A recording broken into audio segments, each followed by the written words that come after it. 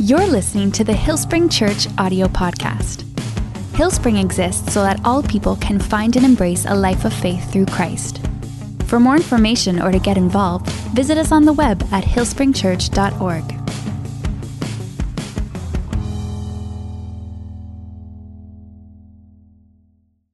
Well, we're starting the year by looking at passages and stories that reveal God's mercy, rather than starting with what we call a do-better mentality. Sure, there are times when personal effort needs to be emphasized. We just talked about the fact that you get what you put out, what you put into community, right?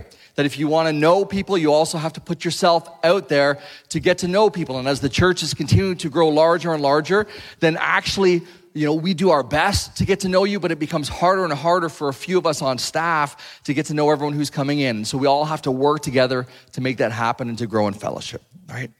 But that's not what I mean when I say that we need to be careful not to make the mistake of starting this year with a do-better mentality.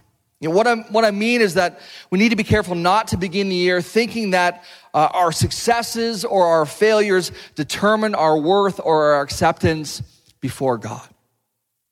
And sure, you may say, I know the gospel, I know that that's not true, but the reality is that this creeps into the way that we think quite often. And as we start the year, the whole idea of resolutions is I kind of botched things up last year, and so I'm going to make a resolution to do better in a particular area of life this year. And that type of thinking often gets applied to our faith, that, I messed up my relationship with God last year. He's probably really upset with me, and so I need to try harder this year to repair what I broke last year. And that's simply not true. Our value and our acceptance is not determined by who we are, but rather who God is. Life always begins with Him. He's the one who makes something out of our lives. Our lives, we don't find life because we somehow pull our lives together and achieve a great life. That's just not how it works. Everything good begins with Him. The story of creation is a perfect example. There's this chaos, or there's nothing. God brings things from disorder into order, and everything is good. Right? And it's the same in our own lives, that it's only as we turn to Him that God brings order out of disorder. He gives us mercy and makes something good out of our lives. It's only as we depend on His mercy that good things grow in our lives. And these are what? The fruits of the Spirit, right? There's something that happens that you can't make fruit grow. Has anyone ever made a pear grow? You might have planted a tree, but are you the one that made a pear happen? Right?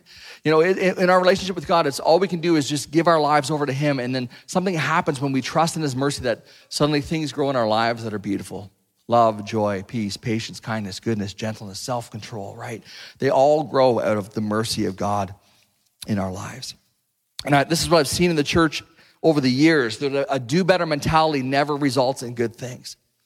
It just never does. Whenever a church is just so focused on the law and saying, if you want to be, in a good relationship with God, this is what you need to do. Do this, do this, do this. What I find are people who know all of the things that they should do. Often they don't do them, but they use those things as a metric to judge and evaluate the lives of others around them. And it causes division and disunity in the church. And so we're starting this year focusing on the mercy of God, because it's God's mercy that gives us life and changes our lives. And we've looked at a number of examples so far. We've looked at the parable of the unmerciful servant, which revealed the unlimited nature of God's mercy, that no matter how great our debt, no matter how many times we fail, God forgives us at His own expense. Last week, we looked at Paul's own struggle with sin, concluding that when we find ourselves doing the very things that we don't want to do, and I share with you a little bit about my own human dysfunction. When the guilt of failure comes knocking, it's the mercy of God that rescues us, disarming the power of sin over our lives. And this morning, I want to talk to you about something else. I want to talk to you about the voices in your head. Now, not audible voices. I don't know if you have those. We can talk about that, in another room or another environment. But the truth is, we all have voices in our head, messages that we carry around which shape our sense of worth. And you know the ones that I'm talking about. These are the voices that they point out your failures. They compare you to others, they condemn you, and they shape your identity in powerful and often destructive ways. Unfortunately, religion is where this voice comes from for a lot of people. A do-better mentality found in a lot of Christian religion is where this comes from for a lot of people. And by religion, I am talking about the form of spirituality that tells you must do better in order to earn God's love. Throughout our lives, the voice of religion will speak to you over and over again.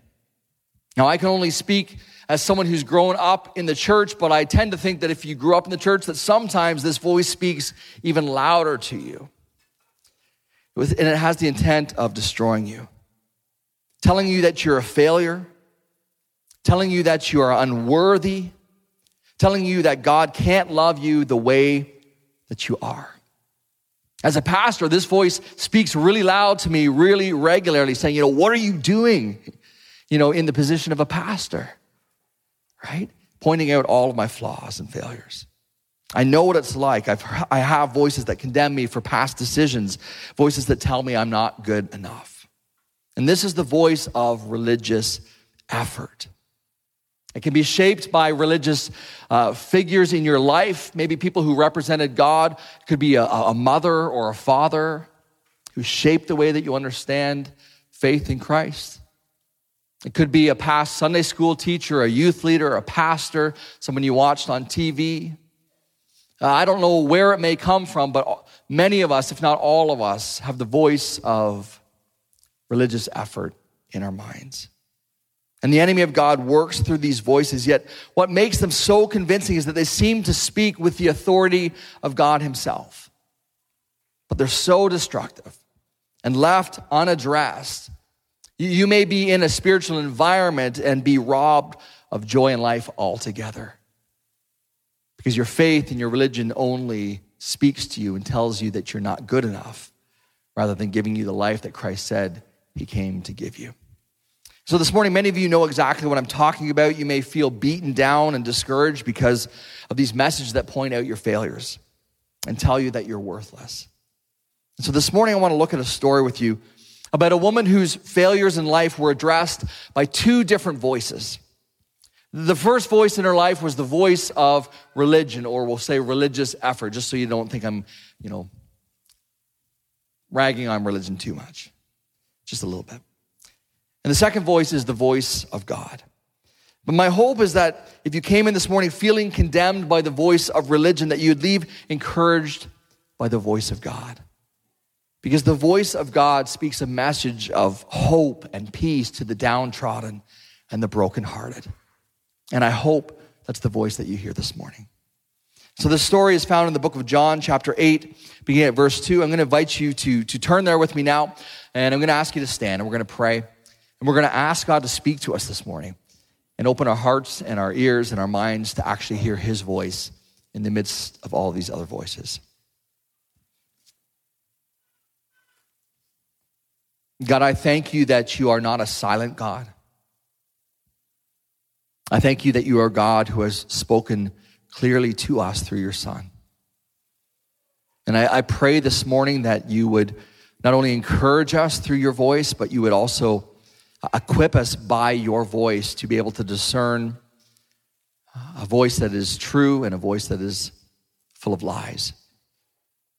And that you would give us the faith to embrace your voice, to listen to your voice alone, God, and brush off all of the other messages that are going on in our hearts and our minds on a regular basis, God. So lead us this morning, speak to us, and help us to hear you, we pray. In your name, amen. You guys can grab a seat.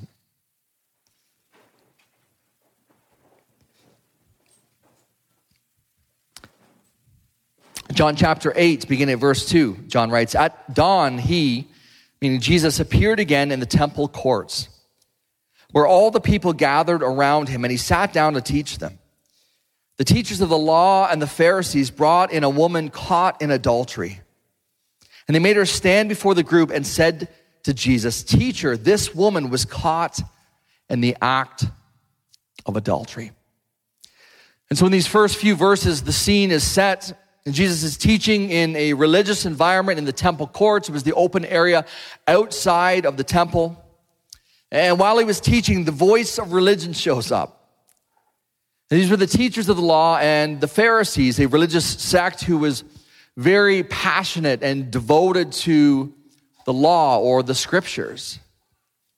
And these were the religious leaders in society who took it upon themselves to speak on behalf of God. At least that's who they believed they were speaking for. And these were people who knew the scriptures inside and out. And this is the first caution or warning to us, is that just because someone knows the Bible and has knowledge of scripture inside and out doesn't mean that they're speaking on behalf of God. And just because you know the Bible inside and out doesn't necessarily mean that you're using it to represent the voice of God. These people knew the scriptures more than anyone in this room, highly likely. It's been said that in Jewish culture, back in ancient Jewish culture, that by the age of 10, I believe it was, that the Jewish person would learn the Torah, which is the first 5 books of the Old Testament, and memorize them. Can you imagine memorizing like Numbers and Leviticus, right? We think that we know scripture if we've memorized a few verses over the years, right? But these people knew their Bible inside and out. And they spent their days debating over religious matters and holding people accountable to that which they believed God was saying through scripture. And so as Jesus was teaching, not only do they show up in the middle of what's going on, but they have a woman with them. Someone that they caught in the act of adultery. And they drag her out and they make her stand in front of Jesus and those who were teaching, declaring to Jesus and before everyone there that this woman was caught in the act of adultery. She was guilty, and she was, right? We don't know how they found this woman. We don't know if they set her up for this whole scenario. And they obviously were looking for her. They found her. They dragged her out. How would you feel if your worst sin was exposed in such a way? Imagine if in the middle of the service, your photo appeared on the screen. And beside your photo, just big words, guilty. And then below the words guilty, it listed the worst sins in your life. Your biggest moral failures displayed in front of everyone else here. Can you imagine? Wouldn't that be humiliating? Right? Well, this is what happened or was happening to this woman. But this was just the beginning. They continue to say, in the law, Moses commanded us to stone such women. In other words, based on this woman's failure and based on our reading of scripture, we say she isn't worthy to live.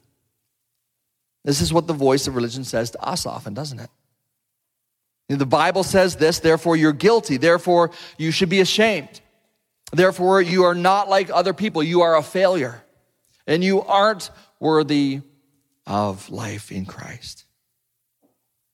This is what these religious leaders were saying about this woman, saying what they believed to be the voice of God. And then they look at Jesus and they ask, now what do you say? We've said what we think. What do you say, Jesus? But as John explains as a side note in verse 6, he says they were using this question as a trap in order to have a basis for accusing him.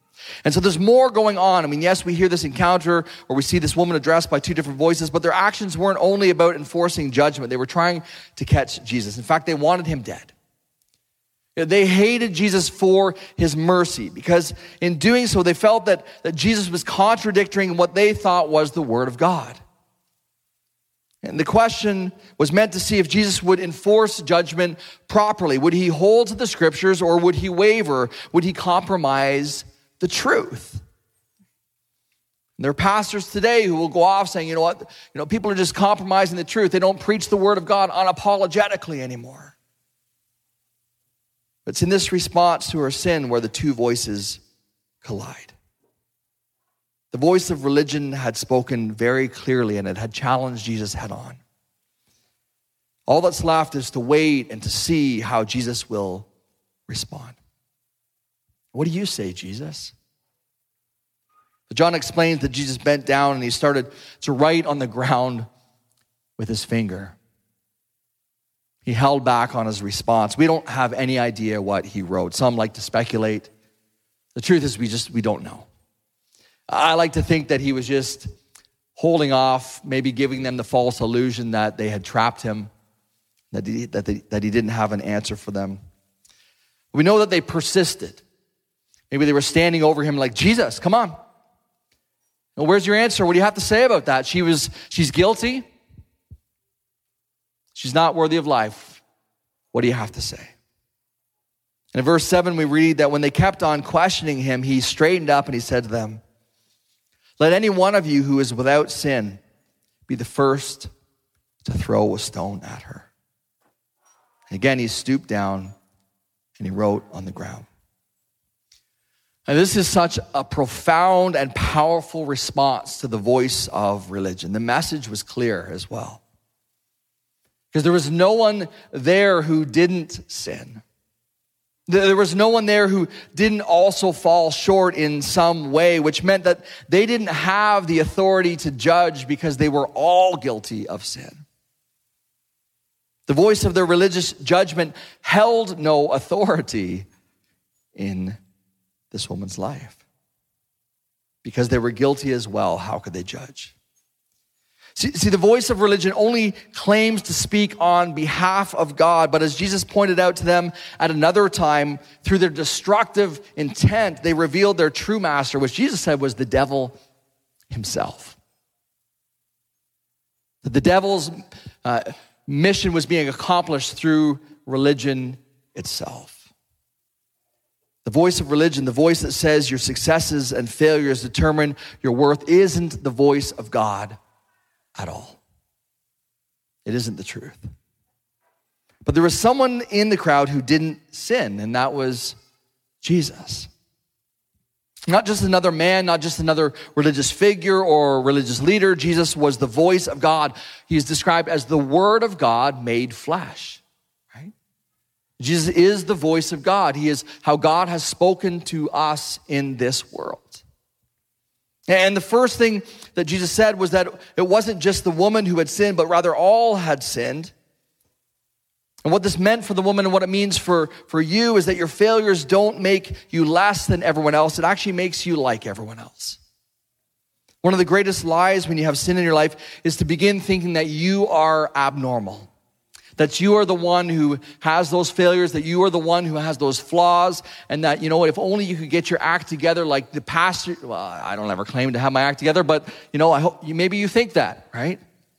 Or by the people that you see around you, other people, other Christians that you know, you're like, you know what, everything in their marriage just seems perfect all the time. You know, what's wrong with me and my marriage?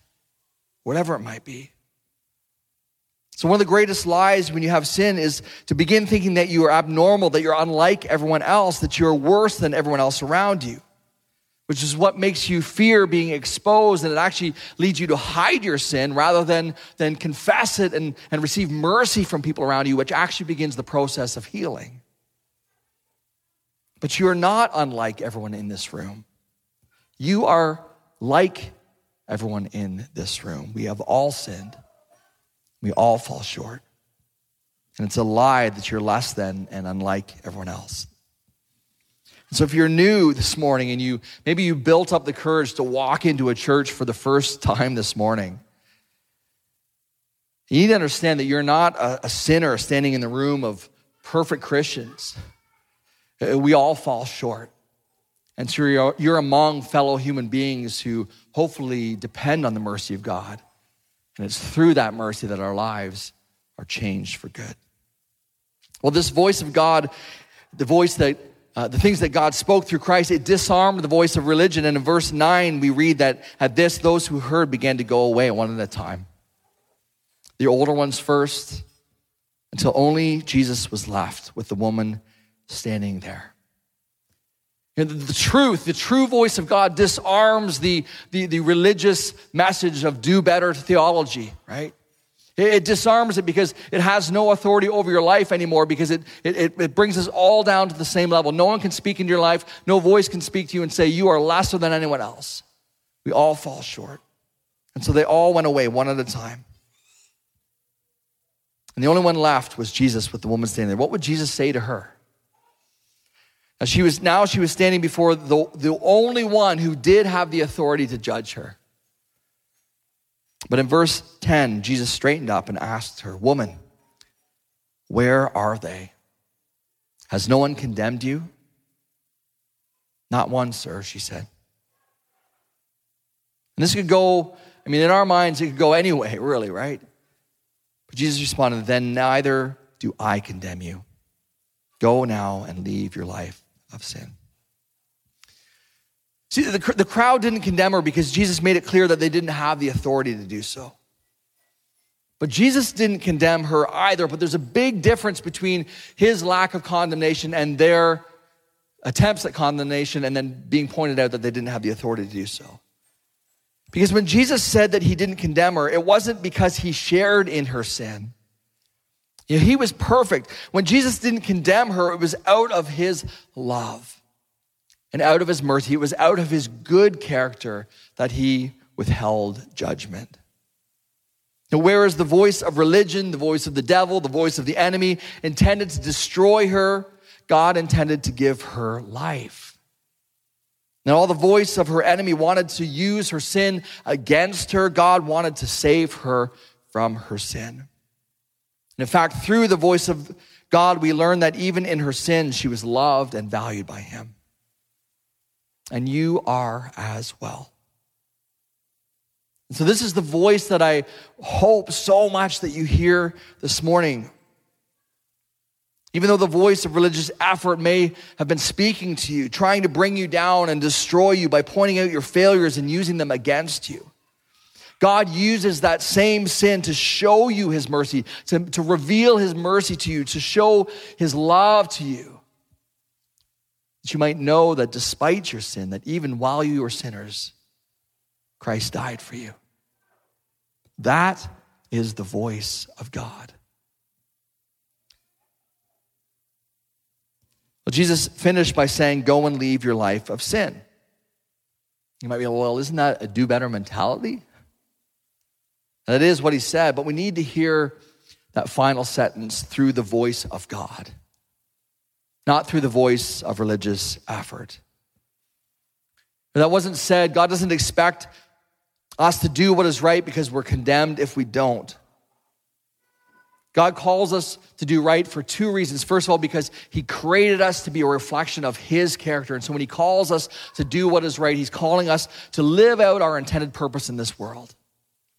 And the second reason is because that is what saves us from things that hurt us. They are connected. When we don't live the way that we are created to live, we are broken, dysfunctional, and that hurts us, right? If you start removing parts from your car and you try to drive it down the street, it's not going to work the way that it's intended. It's going to break down and cause a lot of problems. And so when God calls us to leave our life of dysfunction and brokenness behind, it's not because he's saying, if you don't do better, you're condemned. I'm going to condemn you and judge you. He's saying, you know what? Your sin, or every time you veer from the way that I've created you, it's hurting you. And it's hurting your relationships with those around you. And so, you know what? In view of my mercy, trust me. I'm here, I'm for you, I'm not against you. I love you, I want to lead you in good things. And so I'm calling you to take my hand and let me lead you through life and show you a good way to live so that your life can be whole. And as you live a life that's whole, then your life automatically becomes a reflection of his good character. Our relationship with God always begins with his mercy. It's his mercy that shows us that he's a good father. And obedience is part of our relationship that he made possible through his mercy. So if the voice of religious effort has been loud in your mind lately, my prayer is, and my hope is that the voice of God would silence those other voices this morning. Your sin doesn't make you less or unlike anyone else. It doesn't make you unlovable. It makes you like everyone else. We all fall short. Yet God has spoken through his son clearly to tell you that he doesn't condemn you for your sin. He forgives you. And then he calls you to leave your sin behind because it's not how you earn his love. It's how he leads you and guides you to embrace life in him. Would you stand with me?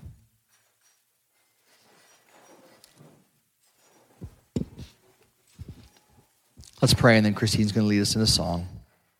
And I just want to encourage you to spend some time with God as we close in this last couple of minutes, just to spend time with God and ask God to just let God speak to you this morning. Let God to affirm the message that he's said to you this morning. Let him use that message to silence those other voices in your head. And my hope is that you can go away encouraged by the voice of God this morning. God, we thank you so much for your word. And God, we know that somehow you spoke throughout the whole Bible, and some of that's confusing, but we are thankful that you've spoken perfectly through your Son. And we can know the truth through your Son, and it's only through your Son that we can even read the rest of the Bible and understand what you're trying to say. You are a God of mercy.